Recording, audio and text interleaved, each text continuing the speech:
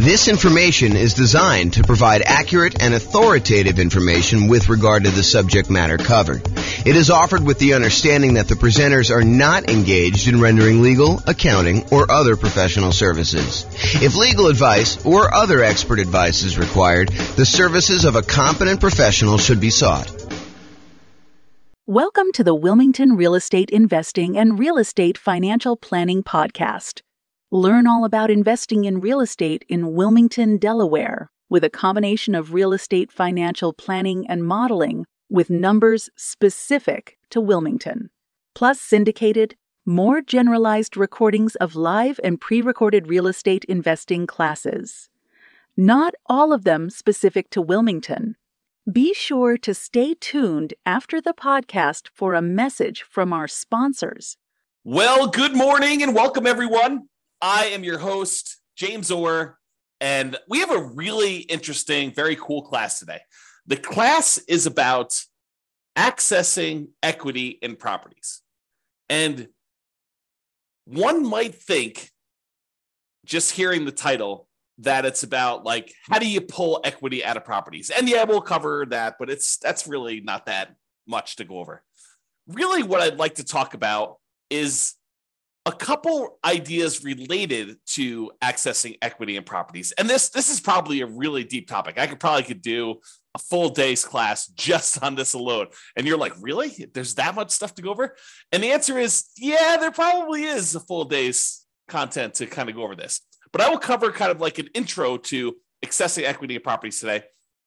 And one of the things I wanted to focus in on is this idea on why you might want to pull equity out of properties to begin with. And so when you think about accessing equity in properties, the first glance is your kind of first reaction is, yeah, I have all this money tied up in properties because I bought a property and I'm paying down on the loan and the loan balance is going down and the property value since I bought it has gone up a lot. And so now I've got this massive amount of equity in properties and I want to be able to get at that equity in order to spend it to do something else. And I'm here to tell you, yes, you definitely can do that and take the money and re-leverage up and buy something else. You should probably think about, how that actually changes the different returns you're getting, because the returns on your equity, as you'll see here in a moment, actually change over time. And then when you take that equity out, you pay any costs associated with accessing that equity, and then you move on and invest that into other investments, usually by leveraging up, buying another property and putting only 20% down or 25% down on the next property when you had 30, 40, 50, 60, 70% equity before. Now it changes the characteristics of your returns. Maybe you don't have quite as much cash flow anymore because you've re-leveraged up, but maybe your overall return has significantly increased, which is what we'll talk about first. Okay, so let's go over this. So what I'd like to introduce you to is this concept of the return you're earning on your equity. When we talk about the returns you're earning on investment property, for example, you might think to yourself, okay, so I've got this return from the property value going up, the return from appreciation. And let's say, it's a $500,000 property as an example, and it's got up 3% a year. So really you've earned $15,000 on that investment. And when you first buy the investment, a lot of times we look at that number and we say, okay, we've earned $15,000. How much did we need to invest in that property in order to acquire it, in order to earn that $15,000? And so you look at your return, the $15,000 you earned from appreciation, and you divide it through by your total cost to close, and technically probably your reserves as well. So you're looking at the return you earned on the amount you had to invest in the deal, or what we would also refer to as your return on investment. Return on investment. Now, once you've gotten past that first acquisition period, the first year or so that you bought a property, then the amount you put into the deal originally matters much less. In fact, at that point, what you're really concerned with is how much money am I earning on the equity that I have in my property? Because at this point, you're like, look, what's my alternative? I could take this equity I have in this deal and I could pull it out and I could go buy something else. So really what I want to know is, how productive is the equity that I have in the property that I could go and then take and do something else with? I could go take that equity and I could go invest it in another rental property that might get a higher return, or I could go invest in stocks or bonds or annuities or whatever else I want to buy in order to take that and get a return on it. So what I really want to know after I've owned the property for any period of time, really, beyond a year. The first year, I think a lot of times we look at return on investment. But as soon as we get beyond that kind of like first year period, a lot of times what we want to look at is return on the equity we have in the property before we go and consider taking that out and looking at other properties. So what I'd like to show you is how this return on equity changes for the various different returns we have on an investment property.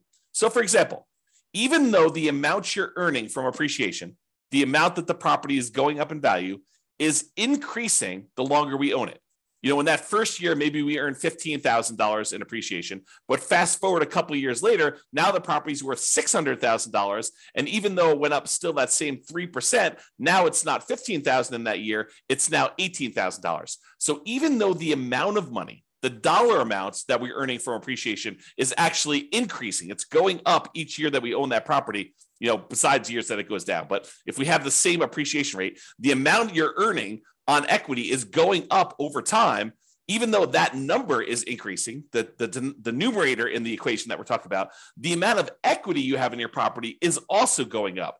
And it's probably going up faster than the amount of appreciation you're going up, which that means is the amount of return you're earning from appreciation on the equity in your property starts off usually the highest when you first buy the property. And in this case, we're showing it's about 18%. You'll have to do your own deal analysis. And this shows up on the world's greatest real estate deal analysis spreadsheet for you to go and look at and see for yourself. But it usually appears as the highest when you first buy a property, your return on equity from appreciation, and then it decreases. It goes down over time until eventually it becomes what your raw unleveraged appreciation rate is, which in this case, I've been using as an example, 3% per year.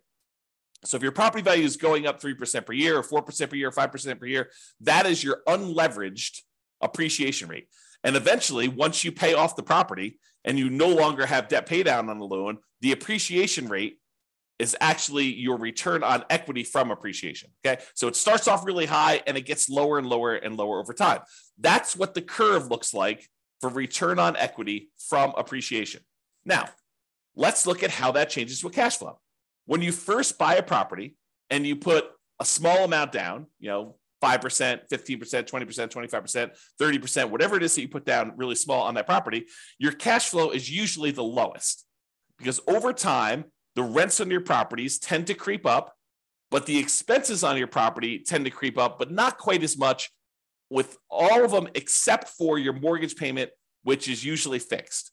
Okay. So what tends to happen is your cash flow tends to improve over time. Now, what's going on here when these little kind of like lines that get all jagged and stuff like that, that's the fact that your rent is not going up every month, that we have 12-month leases and then the rents go up and they kind of increase your cash flow. So the reason why there's jagged edges here is because we've got a fixed rent for the lease and then it kind of catches up here. So you can see the curve though, and your cash flow kind of improves until you get to the point here where you pay off your mortgage and then cash flow really increases and it approaches what basically is cap rate at that point. The cash on cash return on a full paid off property is going to be cap rate. So this is showing you your return on equity. Even though your equity is increasing, cash flow is increasing a little bit more until it finally sort of levels out and then eventually pay off the mortgage and you get to this point. Okay, so that's what return on equity from cash flow looks like. Now, let's look at it from debt pay down. You pay down a little bit of your loan with each monthly payment that you make.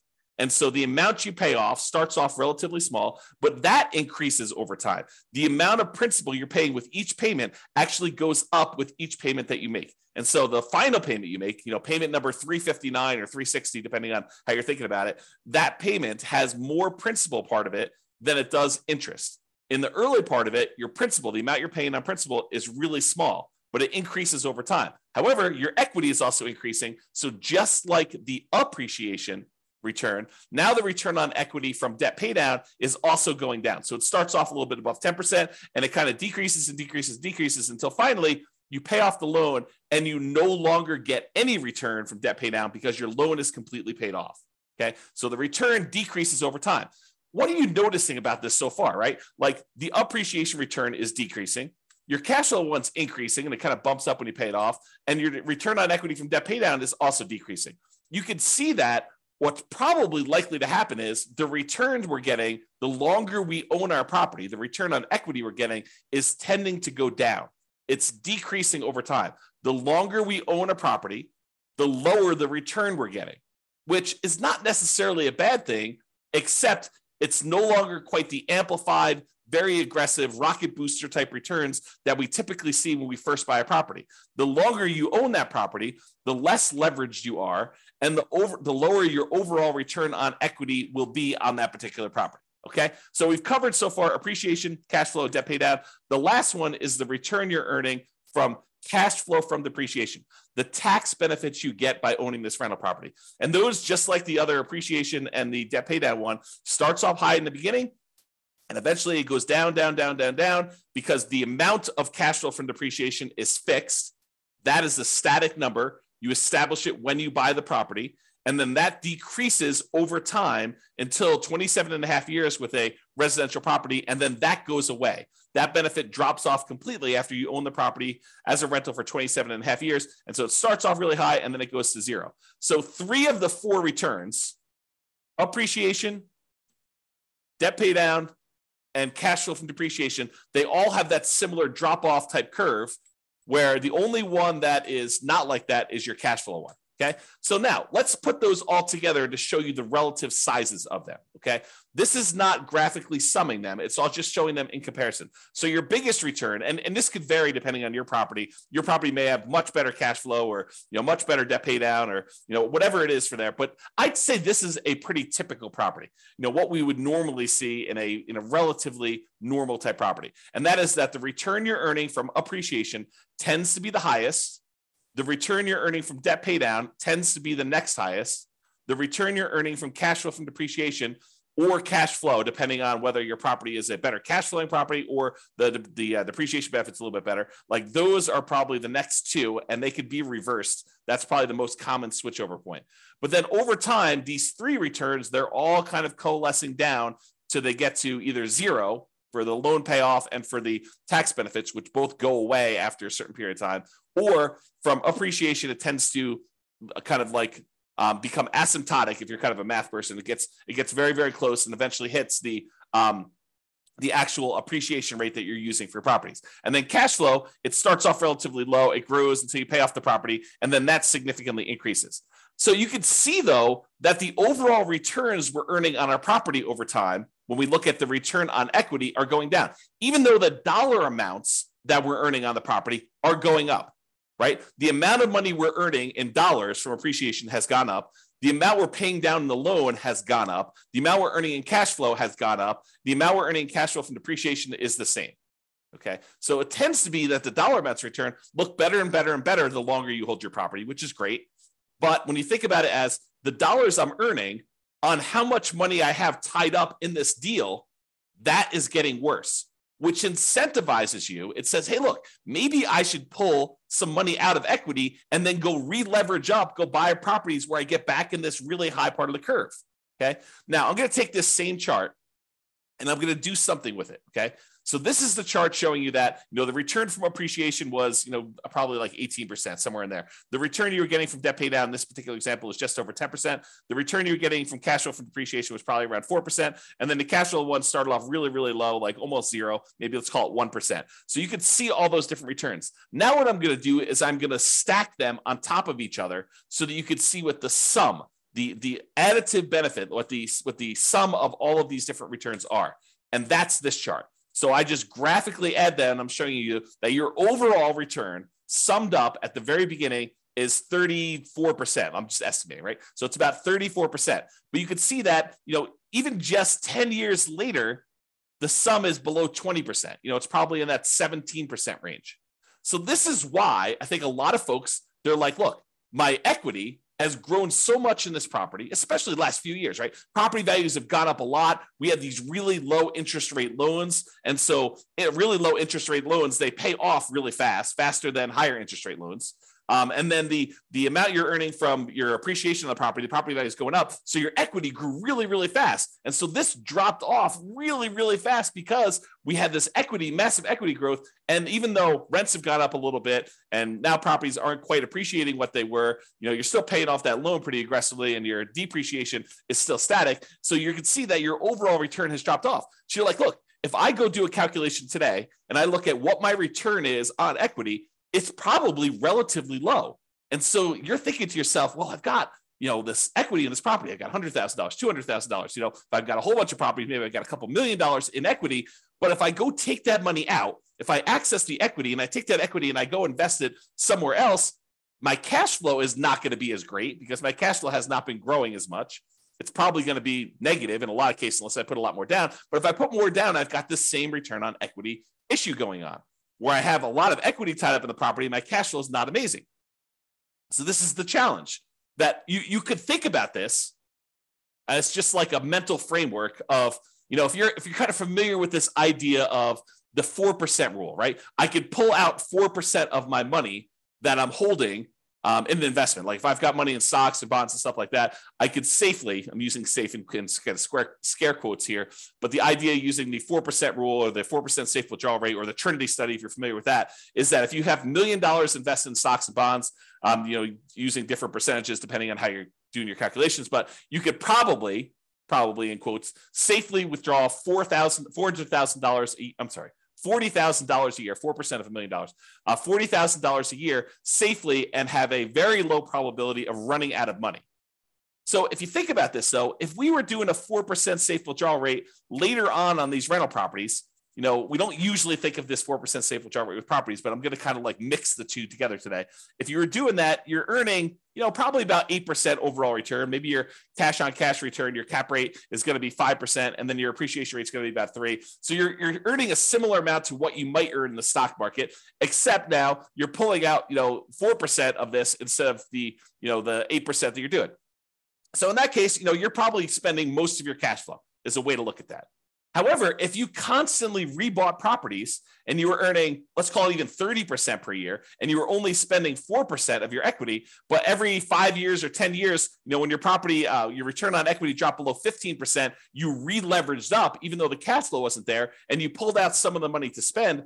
That's a different way of looking at this, where you could almost, I don't want to mix these too closely, but you could almost think of as a bastardized version of a 4% rule if you were to maximize your return on equity and you kept re-leveraging up, okay? And that's sort of the idea. If you ever watched my class where I did cash flow versus appreciation, where I looked at someone who lived in a market that got really, really good cash flow, and I compared them to someone who lived in a market that got really, really good appreciation, and I showed you that in both those cases, you can actually achieve financial independence. They're just different how you have to approach them. And one, you have to tap into equity in order to live and survive. And the other one, you have to tap into cash flow in order to live and survive. Or you choose to tap into cash flow because it's easier, right?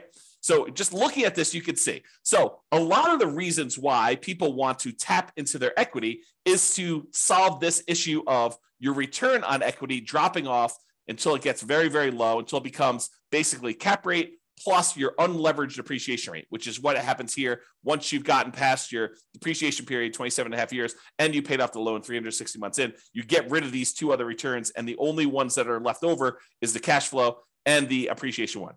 Okay?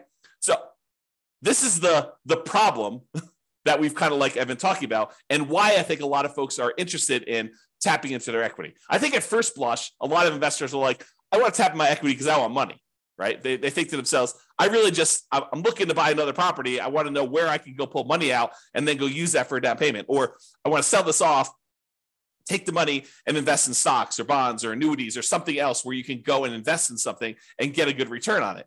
And they may or may not be thinking about this concept of return on equity. But if they pause for a moment and they looked at it, they would say, I think one of the reasons why I want to go and pull this money out and do this is because the returns I'm earning, even though their dollar amounts are higher, the return on equity has actually declined. It has dropped off because of this phenomenon where as your equity goes, the returns you're earning on that equity are actually lower. All right. So we talked about this. Many real estate investors may want to maximize their return on equity to keep their returns high. And really, what we want to do is maximize the returns on what we call true net equity. Because so far to this point, I've just been talking about equity as the difference between the price of the property and what you owe. And that's not exactly true. Because if you wanted to take that money and you wanted to go invest it somewhere else, what you really want to know is how much money am I going to walk away with after closing when I pay my closing costs, when I pay any real estate commissions, when I pay any capital gains taxes on any of the gains I've had on the property, when I've paid back my depreciation recapture tax. Like all of those things need to be paid off before we actually go and walk away with equity. And if you look at the world's greatest real estate deal analysis spreadsheet, there is a section on there, I think it's in the lower right, where it talks about how much equity you have and then what your cost in order to access that equity is. Because there are costs. There is the closing costs, there is the capital gains tax, there is the depreciation recapture tax, because you have to pay tax on the amount of depreciation you took when you sell the property, and then there's your real estate commissions. And so we got to actually take into account those in order to get at our equity. So if you think, hey, look, my property is worth this and my loan is worth this, that's how much equity you have, that is your like raw equity. What you really want to know is how much equity you have when you pay off all those fees, and it may be significantly less than the amount of equity you thought. Okay? So really, what you want to do is you want to maximize that return on true net equity, because what you're thinking about is what's the return I'm earning on what I would walk away with if I sold that property? Because that's the amount of money you're going to take and you're going to invest in something else that you're going to want to know what return can I earn on that amount. It's not the return you're earning on your raw equity. It's the amount of money you would then get on a return from the money you could walk away with. Because you may have $200,000 in equity, raw equity, but you may only walk away with $100,000 when everything's said and done. And so if you thought you were earning 10% return on your true equity, and now you're really taking only half of that back, you got to earn a lot more on your money that you're investing in something else in order to get that same dollar amount of return. Okay, which is why we think in terms of true net equity. So true net equity is the equity after you pay all the expenses to access it, including closing costs. If you're doing a 1031 exchange, any 1031 exchange fees, any real estate commissions, if you've got those, any depreciation recapture, and any capital gains. And then we show your equity, your cost to access this equity, and the return on equity on the world's greatest real estate deal analysis spreadsheet. I think it's one of the more unique things that we include on our spreadsheet because it is so important. I think there's a lot of folks that think, you know, really what I want to know is when I'm getting into the deal, my cash on cash return on investment, or some people like to use cap rate. So I think a lot of folks are looking at that.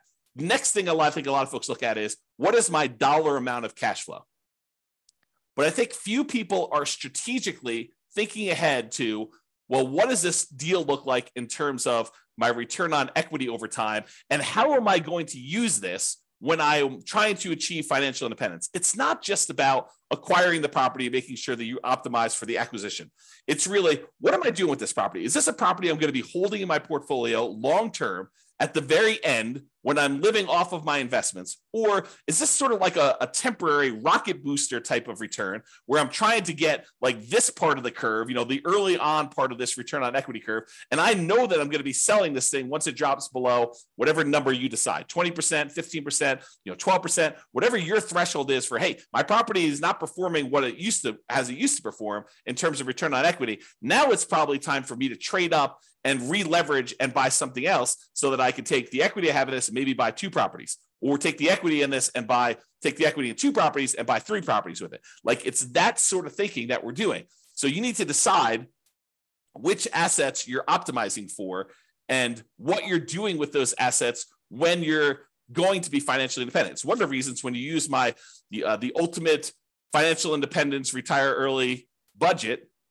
we have like spots on there for you to say, well, what's my budget now? What's my budget if I have like at my minimum amount that I need to be financially independent? And then what's my ideal? And you can look at how much you need in cash flow or resources invested elsewhere in order to achieve those goals. Then you can think to myself, okay, well, how do I get there? Like, which properties in my portfolio do I have already that I'm going to have at that point? Are they going to be free and clear? Are they going to have sell mortgages on them? Am I going to re-leverage them up? What properties do I still need to buy? And which ones am I definitely selling to pay off other properties or to invest in something else like stocks or bonds or annuities or whatever?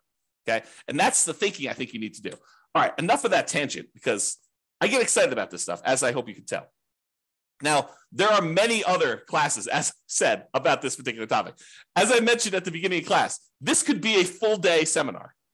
This whole idea related to equity and return on equity and how all this works with examples and moving it around and kind of comparing, and should I sell my property? Should I go and re-leverage, and how that moves my returns from one quadrant to another? Like all this stuff, it's a full day. Okay. And I don't know if I'm going to do a full day, but it could be a full day. If not, I will do a whole bunch of mini classes like this on different parts of it, and we'll eventually get it all covered, but just realize that's where we're headed. Okay. So to summarize this slide though, that's why some real estate investors will want to access their equity. Now, the slide that you probably thought you were coming to this class for, so how do we do that? And it's relatively simple. You can access equity in a property in two ways. You could borrow your equity, or you could sell to release equity, okay? So when you go and you borrow your equity, you're doing like a cash out refinance. You're pulling cash out of your deal in order to get some of the equity and convert it into money you have. But you have to pay an interest rate to borrow that money. You know, there's a traditional cash out refinance where you just pull money out and you do that. There's a reverse mortgage where you could pull money out and maybe you don't have any payments on it. Maybe it just accrues. And that's usually for people that are of a certain age or older, and it's on their primary residence. So you can't really do that on investment properties, the reverse mortgage. Or maybe you go in there and use like a hard money loan on the investment property in order to pull that money out. Or maybe you go and you ask grandma or your uncle for a private money loan to loan money against the property you have, and you actually borrow your own equity that way. The other variation on borrowing your equity, home equity loans, home equity lines of credit, or other second liens on the property. And in some cases, you may find a lender who's willing to do like a blanket loan across multiple properties so that you can access all of them in one loan. And then you may have to get special permission to release that property if you're going to go sell it or refinance it or whatever you're going to do.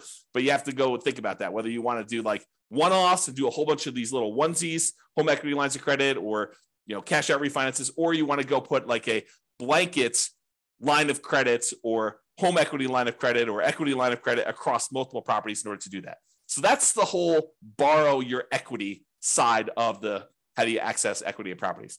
The other way is you sell. Okay, you sell the property and you release equity.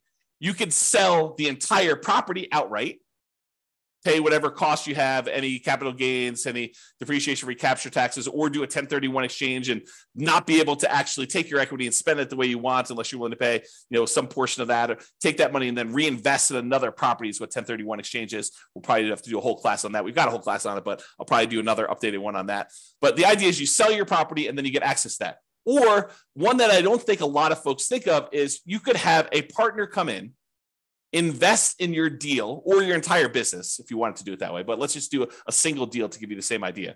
Have a partner come in and invest in your single deal. They're really buying part of your equity. You're giving up a portion of your current ownership to get some cash out. And then you could use that cash out to go, because it's yours, to go buy another property and repeat. So the idea is you go buy a property, you've held it for a little bit of time, and instead of you wanting to, kind of like get your property, I lost my train of thought here. You basically get your property and then you sell part of your equity in order to access the cash out, to get cash out of the property, and then they participate in the ownership of the property. They get cash flow, they get appreciation, they get debt paid out, or you could sell off just streams of income, right? You could say, look, I'm going to sell you the cash flow stream, or I will sell you the equity when I go sell this property, give them an option to buy the property, and they're participating just in the upside from appreciation and maybe debt paid out or just the appreciation. Okay, so you could do lots of different things with that. Okay, so that is the accessing equity property. So in conclusion, return on equity tends to go down over time as equity increases. That's this chart that we showed. Okay, so that kind of return on equity drops off. Many real estate investors will want to optimize their return on equity. And honestly, it's probably their return on true net equity. So accessing equity becomes important. Really, the main options of getting your equity are borrow your equity or sell to release equity. Those are the two main schools of thought for how do you get equity out of property. It's not that complicated. I mean, there's probably a little bit of nuance and detail in there, but really those are the big picture ways to do it. That's all I got. Doesn't look like there are any questions. Hope you guys enjoyed class. This has been James Orr. Have a great day. Bye-bye for now. With home prices up, mortgage interest rates up, and rents up, but not quite enough to counteract the higher prices and interest rates, cash flow on rental properties in Wilmington is harder than ever. Book a call with the Real Estate Financial Planner to apply our proprietary 88 strategies to improve cash flow on your rentals. See the show notes for a link to schedule your call and improve your cash flow today. If you're a real estate agent, lender, or professional in Wilmington that wants to help our real estate investor listeners, consider reaching out to learn about collaboration opportunities with this podcast. We'd love to add more value to our listeners by having you assist our investors buy, sell, and finance their real estate investments. See the show notes to schedule a call to discuss collaboration opportunities.